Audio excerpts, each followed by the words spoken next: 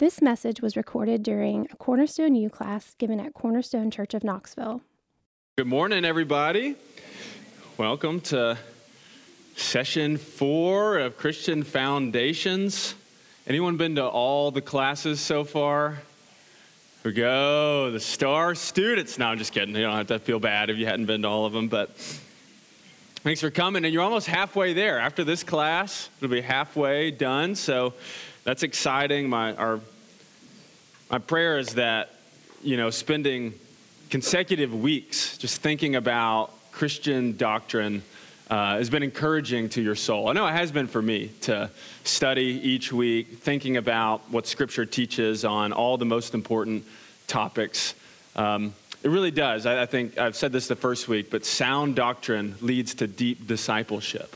Growing deeper in our faith and our walk with the Lord comes partly through studying sound doctrine. So I hope that you have found that to be true for yourself as well. So the big question that we're going to tackle today is, what does it mean to be a human being?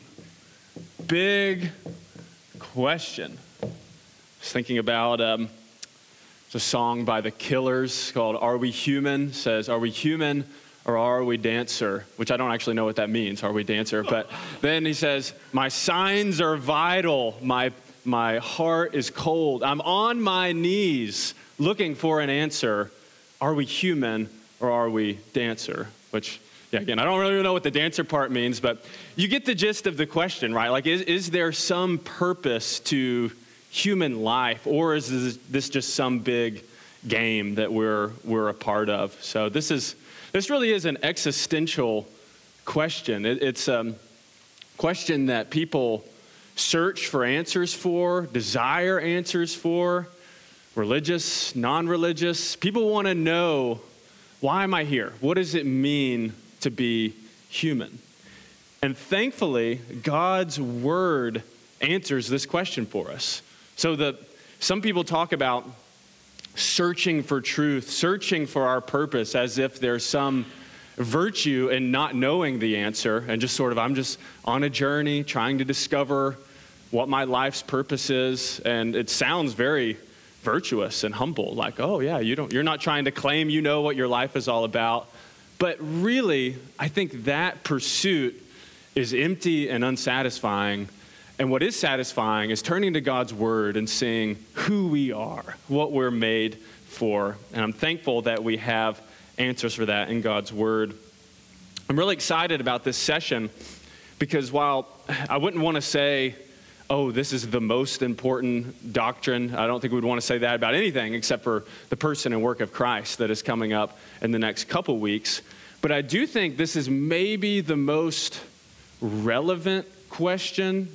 And what I mean by that is the most contested question today, the question where there's more diverse answers to this question.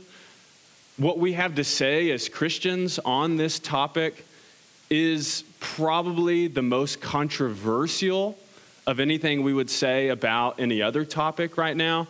And we'll get more into that, into the controversy and where we must stand. But I really feel that each generation has its big question to answer. And so in the Protestant Reformation in the 1500s, how we're right with God, justification, was debated, hotly debated, talked about, the most relevant question on the streets of the day. In the 20th century, maybe it was the doctrine of Scripture, the doctrine of God. I think that the 21st century, the doctrine of humanity is going to be the doctrine that feel that we have to defend our ground on most strongly. Steve Wellum is a theologian who was here with us, I guess it was a year or two ago, and he made a point that stuck with me. He said, when it comes to being a Christian and defending Christian truth, he said, where the battle rages hottest, you have to stand the firmest. So where the battle is raging is where we have to stand firm. And I would submit to you that there's probably no question in biblical truth around which the battle in our culture is raging harder than on this question of what does it mean to be a human being. John Calvin says, nearly all the wisdom we possess, that is to say, true and sound wisdom, consists in two parts. So if you're going to know two things, here are the things. Knowledge of God and knowledge of ourselves. The most important knowledge. Some of you guys are in school, and you probably hear in school, your teacher, every lesson, this is the most important thing. This is the most important thing. And you hear that so many times, you think, is anything really important if every single day, this is the most important thing I have to grasp? I don't think Calvin is overstating. Most important knowledge of God, knowledge of ourselves. Today, our structure is going to be a little bit different. I'm going to teach through each of our headings, and then we'll have time for Q&A if you guys have questions. I feel like I have a burden for this topic to get through the material the best that we can, and then see what questions you guys have coming back, instead of doing more like breaking up and you guys discussing and then we share. So we'll just do kind of section Q&A, and we'll go from there. So what does it mean to be human? We have 4 questions that we're going to seek to answer. So if you have your notes, want to take notes, this might be good to write on there. What is our origin? So where do we come from? Can't really know who you are if you don't know where you came from.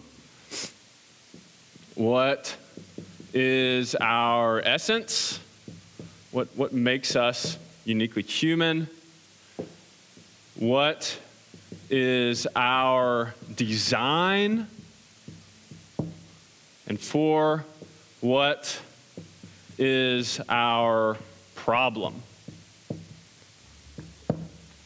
So, number 1, what is our origin? If you have a copy of Scripture, you can open up or pull it up on your phone, something like that. We're going to be in Genesis 1 through 3 mostly this morning. Somebody once said that all good theology begins in Genesis 1 through 3, and I agree with that, especially when it comes to answering this question of who are we? Genesis 1 through 3. And we'll look at different portions as we come to it. So, question 1, what is our origin? This is very basic, but sometimes the basic things are the most important things. So, where do we come from? We are created by God for God's purposes. Created by God for God's purposes. We have at home, we have a 3.5-year-old. Oh, I'm going to get in trouble if I'm forgetting their ages. 2.5-year-old and an 8-month-old. We're starting to do some catechism-type questions, asking them questions, and then they give answers to it. And the first question is, who made you? And the answer is, God made me. And what else did God make? God made everything. And they're getting it right so far, so good. Who made you? God made me. If I asked you, what is the most offensive verse in Scripture, I wonder what you would say. Thinking about all the verses in the Bible that could be offensive to our culture, what you think would be the most offensive one. I think, if you think about it, the most offensive verse is Genesis 1, verse 1. In the beginning, God created the heavens and the earth. He created everything in them, created you and me. And if he created us, that means he owns us. We are not our own, but we belong to God. If God created us, he has the right to define us, the right to design us, and the right to tell us how we should live. That is utterly disputed everywhere in our culture, the fact that we cannot decide for ourselves who we are to be. God made us. Genesis 1:1 reveals the most important distinction in theology, which is the creator-creature distinction. Creator-creature, which means there's the creator and there's everything else. And there's a sharp line between that. There's the creator, there's everything else. We're in the everything else that God created and God owns. So, if this is true, some major errors to avoid when we're thinking about our origin. One is the theory of evolution. So the theory of macroevolution, which says that we evolve from primates, and it's been kind of a random natural selection through a process, became who we are today, is, I think to say with confidence, an error according to Scripture. Scripture says that God created a historical Adam. Adam was a real person that God made in a real historical moment. I think Jesus believed that when you read the Gospels. Jesus talked about Adam as if he was a historical person. The Apostle Paul believed that. Romans 5, when he talked about the first man and the last man. So I think the theory of evolution is in error when it says that human beings evolved from some other creature. God created us. Some people will say that maybe God used the process of evolution and he kind of superintended it, so he's still sovereign over it. And I think it's difficult to square that with the narrative in Genesis 1. I wouldn't go so far as to say if somebody says they believe in evolution that they're not a Christian. I don't think that that's a first-tier issue. It's not like denying the divinity of Christ. But I would have questions and say, hey, if you read the narrative in Genesis 1, it's kind of hard to get there. So I'd say that's an error to avoid. Another is just a purpose for life that ignores or denies God. Somebody who just is maybe not an atheist, but in conviction, but a practical atheist, just living as if God does not exist or have a say in their life. So our origin, God created us. Any questions there before we move on? And if it's a detailed question about evolution, I do want to recommend a book in the bookstore. That's kind of a cop-out, isn't it? Like, I say the most controversial thing, and then I'm like, oh, if you have a question, go read something else. But there's a big book, I put it in the Cornerstone U shelf, called Theistic Evolution, that kind of answers a lot of questions regarding this topic. So, but does anyone else have a question? Yeah, Jacob.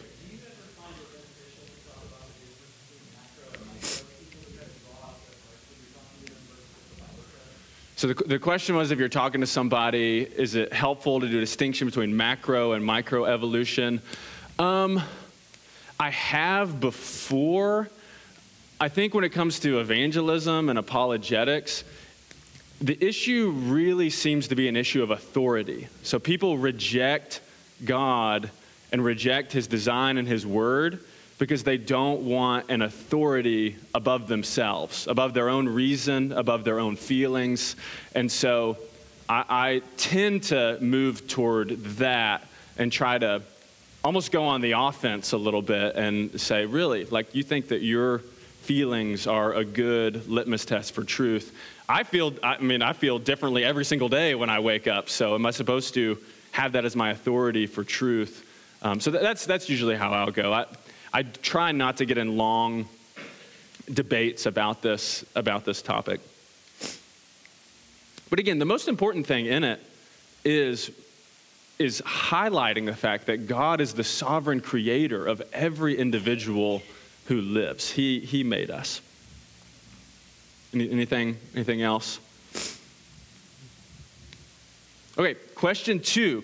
What is our essence? This is kind of the heart of the class this morning. What is our essence? Here's a doctrine summary. God created all human beings in his image, making them of all created things most like him and endowing them with dignity and significance. God created all human beings in his image. Maybe you've heard that term before. We're created in the image of God. That's the most important answer to this question. What does it mean to be a human being? Most fundamentally, it means we are created in the image of God. Genesis 1:26 through 28 says this: Then God said, "Let us make man in our image, after our likeness, and let them have dominion over the fish of the sea, and over the birds of the heavens, and over the livestock, and over all the earth, and over every creeping thing that creeps on the earth." So God created man in his own image. In the image of God, he created him, male and female. He created them. So, big question, what does it mean to be in the image of God? That's what it means to be human, but what does it mean to be in the image of God? I think it means a few things. It's a multi-layered definition. The first thing it means is that we have reason and a free will to think through things and decide things. God is like that. The other animals of creation are not like that, but we are. So we're like God in that we are rational beings. And then two, we're also relational beings. So God is a God in relationship with himself, the Father, Son, and Holy Spirit. God is a relational God, and God created mankind, male and female. He created us in community with one another. So that's another way that we bear God's image. But a third way that I think may be highlighted in this text is we're created with a role, a function on the earth. We're created to exercise dominion over the earth. So if you see, look back in the text. Then God said, "Let us make man in our image." What God was doing before that was creating and ordering the earth. He was creating light and darkness. He was creating fish of the sea, birds of the air, animals of the land, ordering it all together. And then he creates Adam and Eve and puts them in a garden. And then he's basically saying, go and bear my image by doing with the rest of the world what I've already done. Namely, bringing order to a world of chaos. So the garden is a world of order and life. Outside the garden is chaos. Human beings are called to go out and bring order out of the chaos. It's a function. In the Old Testament times, kings, this is really amazing, kings would place images of themselves throughout the kingdom. So let's say there was a king who ruled over, a kingdom that's a huge kingdom where he couldn't physically go to every part of the kingdom and say, hey, here's my rule for you, here's my law for you. He would put up images, statues in different parts of that kingdom that would represent his rule to that area of the kingdom. And they would call them images. It's the same word used here. So I think the idea, and this is amazing, actually God in his sovereign kingship has created us as his images in the world, representing his rule, his authority, his kingship. So what does that mean? That means that your vocation, your job, your parenting, your day-to-day activity, whatever it is you're doing, is not just kind of working 9 to 5, trying to make a living, to quote the great Dolly Parton, but it is representing the God who brings order out of chaos. Does that make sense? So God's created us in his image to represent him, which is an amazing reality. I think all of these are partially true. These different views of we're created with reason, created with free will, created to be in relationship with each other, and created to represent God. Another important aspect of the image of God is that Jesus Christ, when he comes, Colossians 1 says, he is the image of the invisible God. So Jesus Christ, God the Son incarnate, becomes the perfect image of God, because we have all failed as images of God to reflect his rule, to bring about his order, and Christ has become the perfect image. And in him we can be restored. Okay, so why does this matter? The image of God. The image of God is the grounds for human dignity and respect. So let's think about this for a second. Let's assume for just a minute that the evolutionary worldview is true. Let's just assume for a moment that we're here because a random Big Bang occurred and life came out of that and it evolved and eventually some animals turned into human beings and eventually we'll turn into something else or we'll be extinct. Okay, let's just assume that that's true. What grounds do we have to say every human being is worthy of dignity, respect, and honor? If there's no story, no real purpose for us, but we're here because of a random event and we're going to be gone one day later, there's no grounds for dignity, respect, and honor. But if we're each created by a good God in his image, that means your life has dignity and purpose no matter what you do. It's really an amazing truth. As I was thinking about this, I was reminded of C.S. Lewis in the book Prince Caspian. Toward the end, Aslan, the lion, comes up to some of the children and says this: "You come from Lord Adam and Lady Eve. That is both honor enough to erect the head of the poorest beggar and shame enough to bow the shoulders of the greatest emperor on earth." I love that quote. And we'll get to why the shame because of sin in a moment. But take a second just to think about our role, our identity as human beings created by God. It's amazing. And we'll be fully restored when Jesus returns to bear that image once again. So some major errors to avoid here, and then I do want to get to questions because I'm sure that's maybe raising some questions.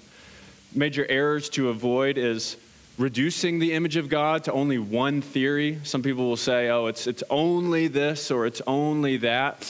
I think there's reason to think all three of those views are important to defining the image of God.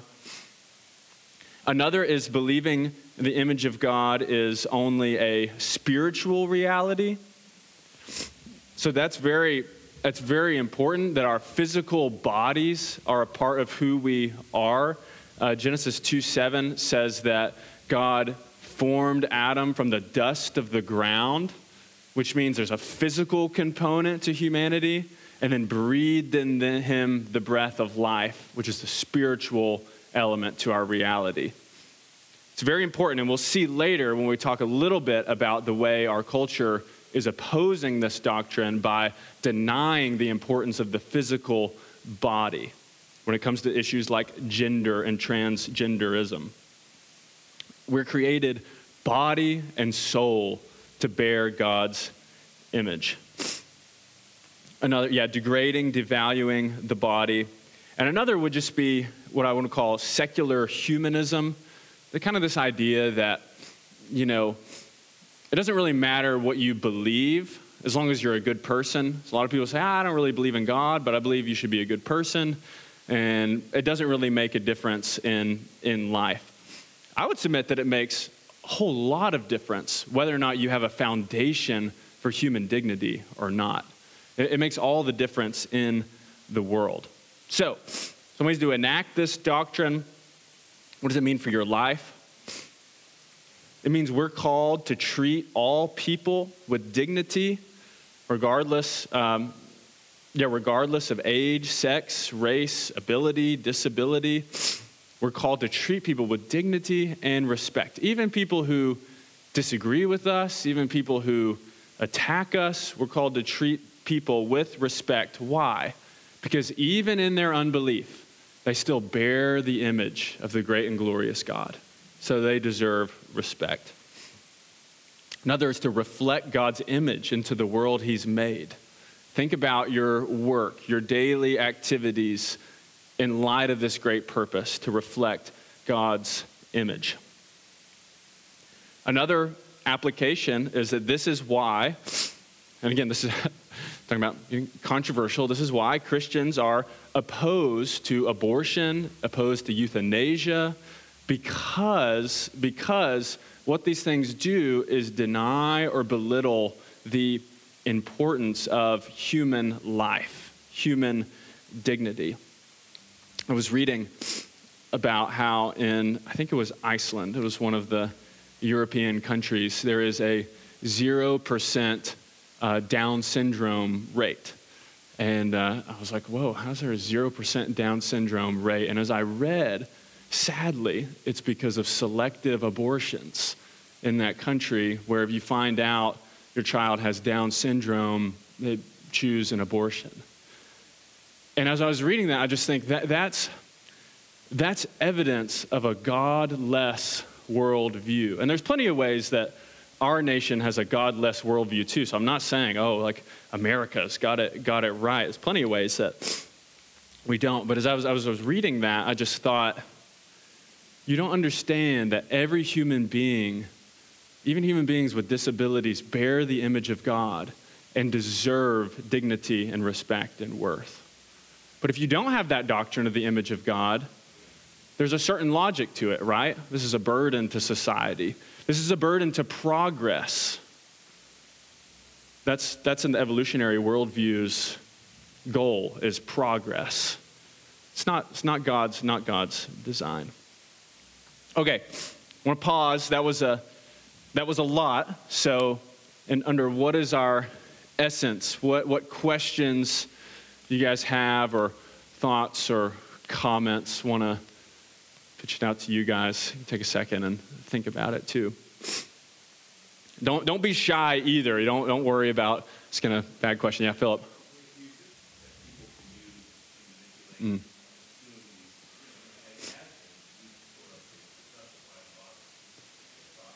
Yeah. So Philip Rack, the material scientist, by the way, in the room, sharing about how there is a connection between this theory and practice. And even in our own nation's history, I mean, I was reading a biography on Theodore Roosevelt in the early 1900s. Most people believed in eugenics in the 1900s that came out of this secular worldview. And so this is very, do what? Yeah, eugenics is like selectively ending pregnancies, killing individuals that are seen to be a plague on society. So the idea is, okay, if you have the strongest population, let them reproduce, and then the population will get stronger and stronger. But people who are a plague on society, like people with disabilities, we want to eliminate them so as to not have that issue. Which again, does the connection make sense of why the image of God counteracts that? And without the image of God as the essence of mankind, you don't really have a leg to stand on when people are opposing that. I hope it shows, actually, because in our culture, you'll face a lot of people say, I'm not a Christian. Christians have done terrible things. You know all the terrible things Christians have done throughout history. And I want to say, okay, well, there's been a lot of Christians for 2,000 years. Of course Christians have done some terrible things. But the world we live in, the reason why talking about eugenics is so disgusting almost, is because of the effect of the gospel in the first century. In first century Rome, children, and this is not just abortion, this is a fanticide. Babies were left out, exposed to the elements, to die if men didn't want them in the household. And then there's an early account of Christians. People were asking, who is this group? Who is this group, the Christians?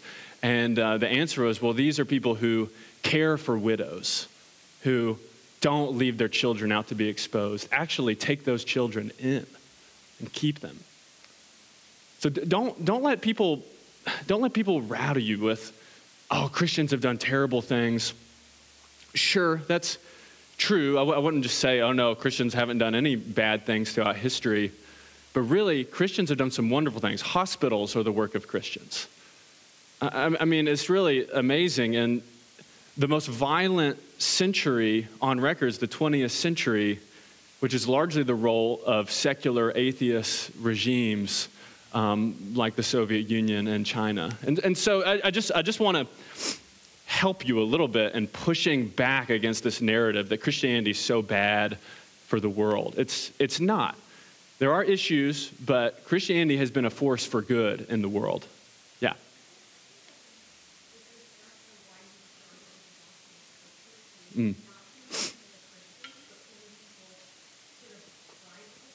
That's good.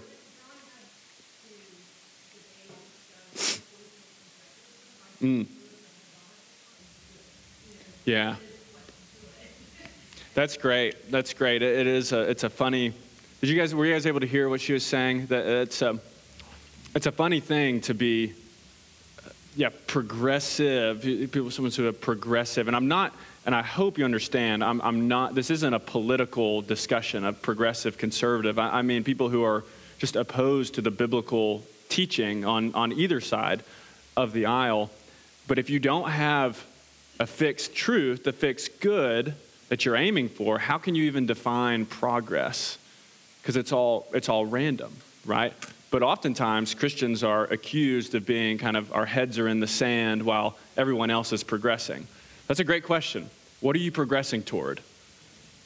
What's your goal? Why is that your goal and not something else?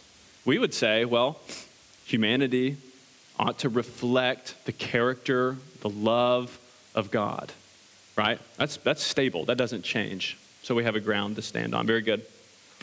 Anything else? Any other questions on this topic? It's helpful to see, too, how much doctrine helps and practical real-world discussions with unbelievers. So if you're, I know there's some college students here, high school students, middle school students. Maybe you're interacting with people right now who have opposing, or maybe colleagues at work.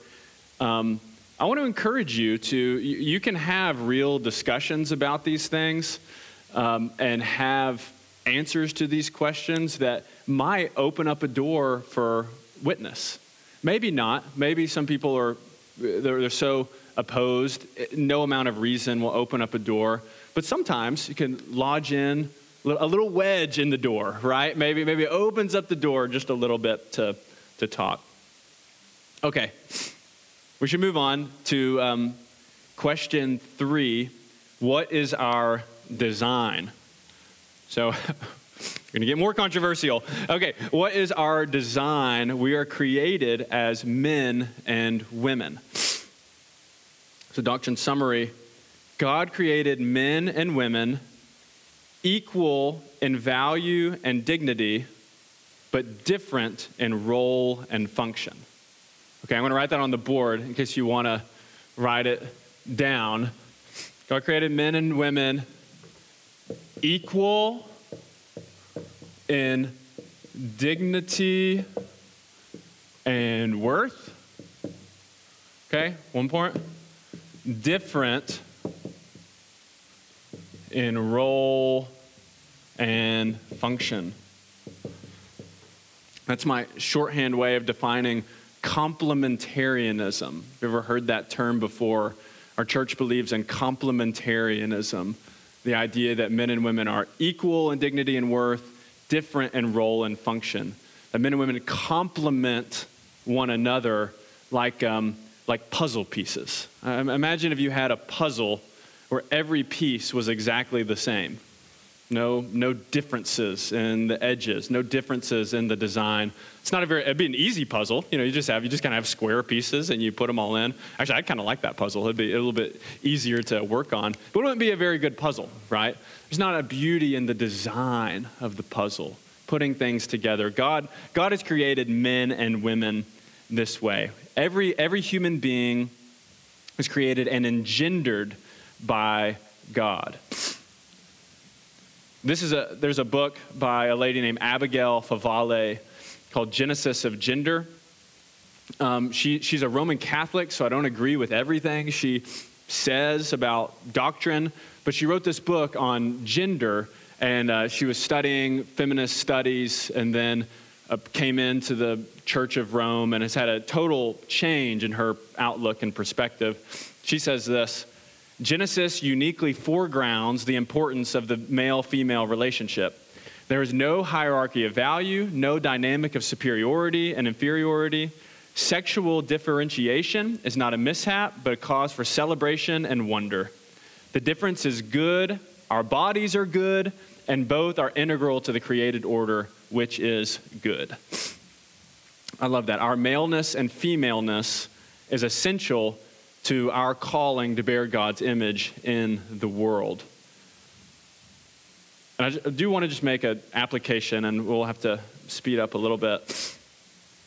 Again, to preteens, teenagers who are here, and to all of us, but I think my heart is especially thinking about that. There are so many voices that would say that, being a boy, being a girl, and really thinking about that, considering that is wrong, or you should just really go with whatever you feel on the inside.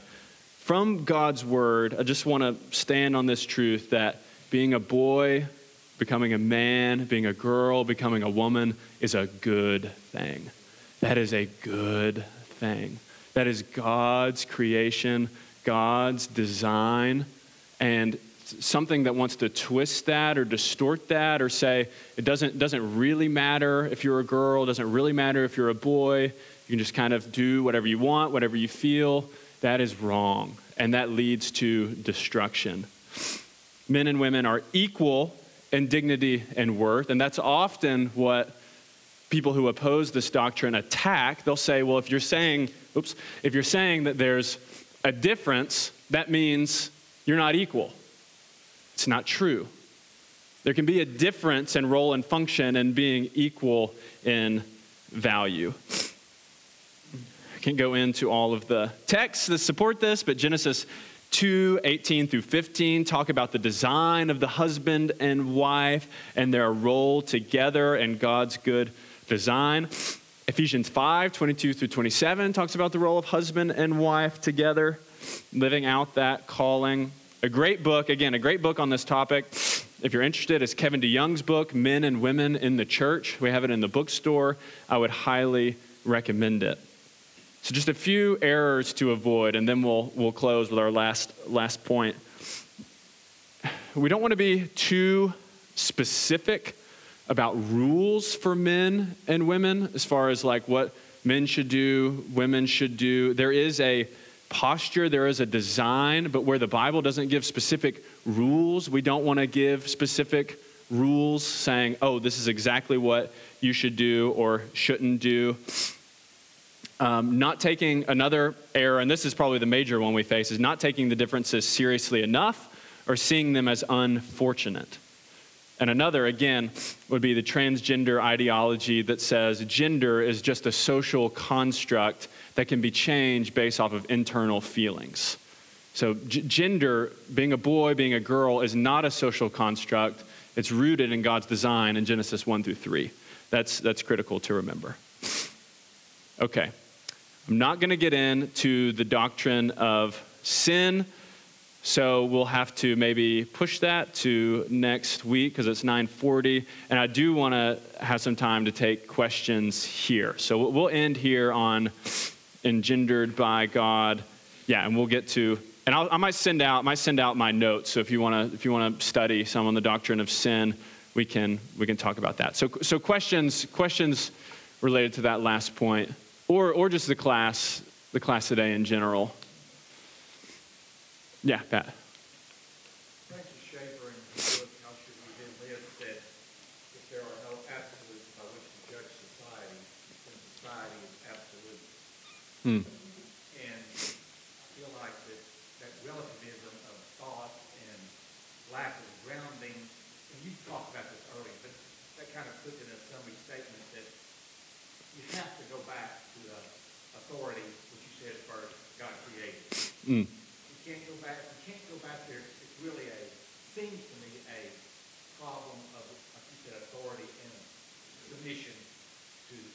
Creator God, then all the other things that we try to reason underneath that.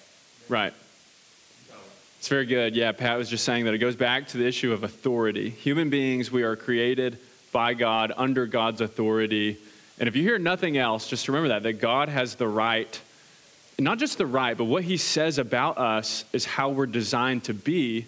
So the more we push against that, the more destruction we're going to find in our lives, right? It's like going against the grain of the way you're made. It's like, if somebody designs a microwave, you would trust that person to know how the microwave is supposed to function, and you would listen to him, right? That's what we have in Scripture. Your life is designed by God, and therefore, not perfectly. It's not saying no suffering will come or no issues will come, but if you submit your life to him and to his design, I think you'll find this is good. This is a good design. Yeah, Vinny? can you talk a little bit more about euthanasia, the arguments for that, and you can see where I can see where someone might be convinced by, like, okay, maybe it was a good idea. That's like a mercy kill. Mm.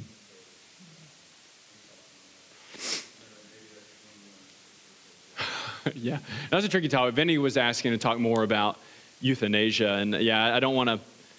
Yeah, I'm hesitant to just off the cuff kind of. This is what I think about euthanasia, but I do think I would lump it together with abortion. Not that they're exactly the same; they're not. But there's a same principle that underlies it.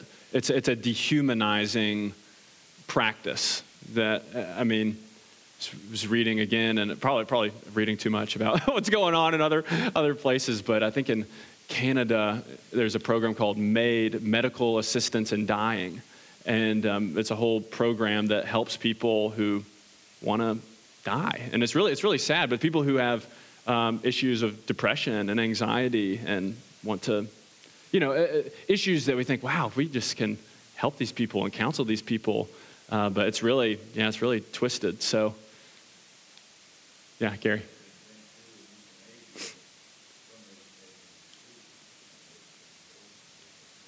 Yeah, that's what I'm saying. So it's not totally exactly the same, but I would push back. There's one more question in the back. Yeah.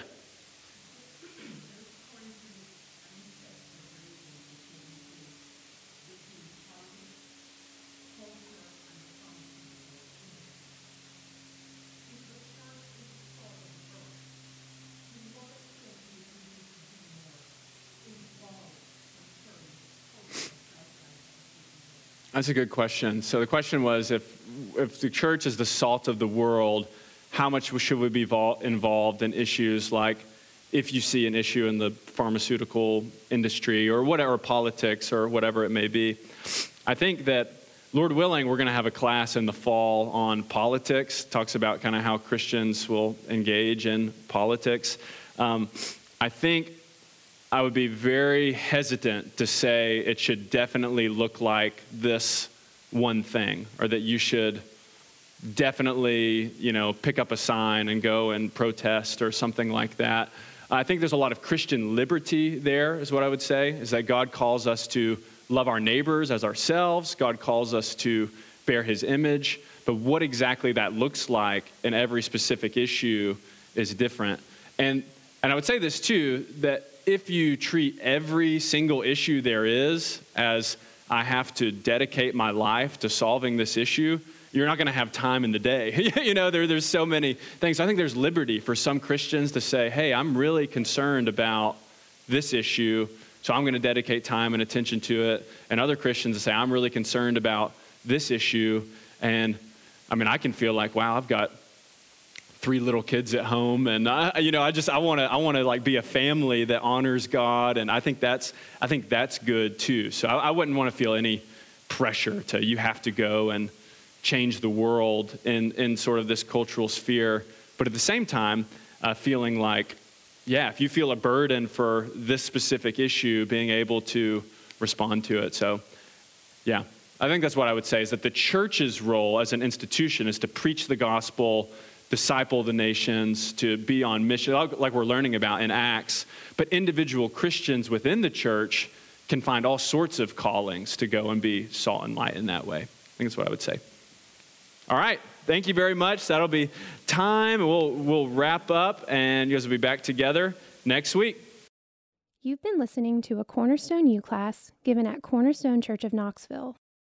Cornerstone U exists to have our minds renewed by the Word of God, to see who God is, and to live in light of His Word and Gospel. To find out more about previous Cornerstone U classes, visit us on the web at www.cornerstonechurchofknoxville.com/cornerstone-u.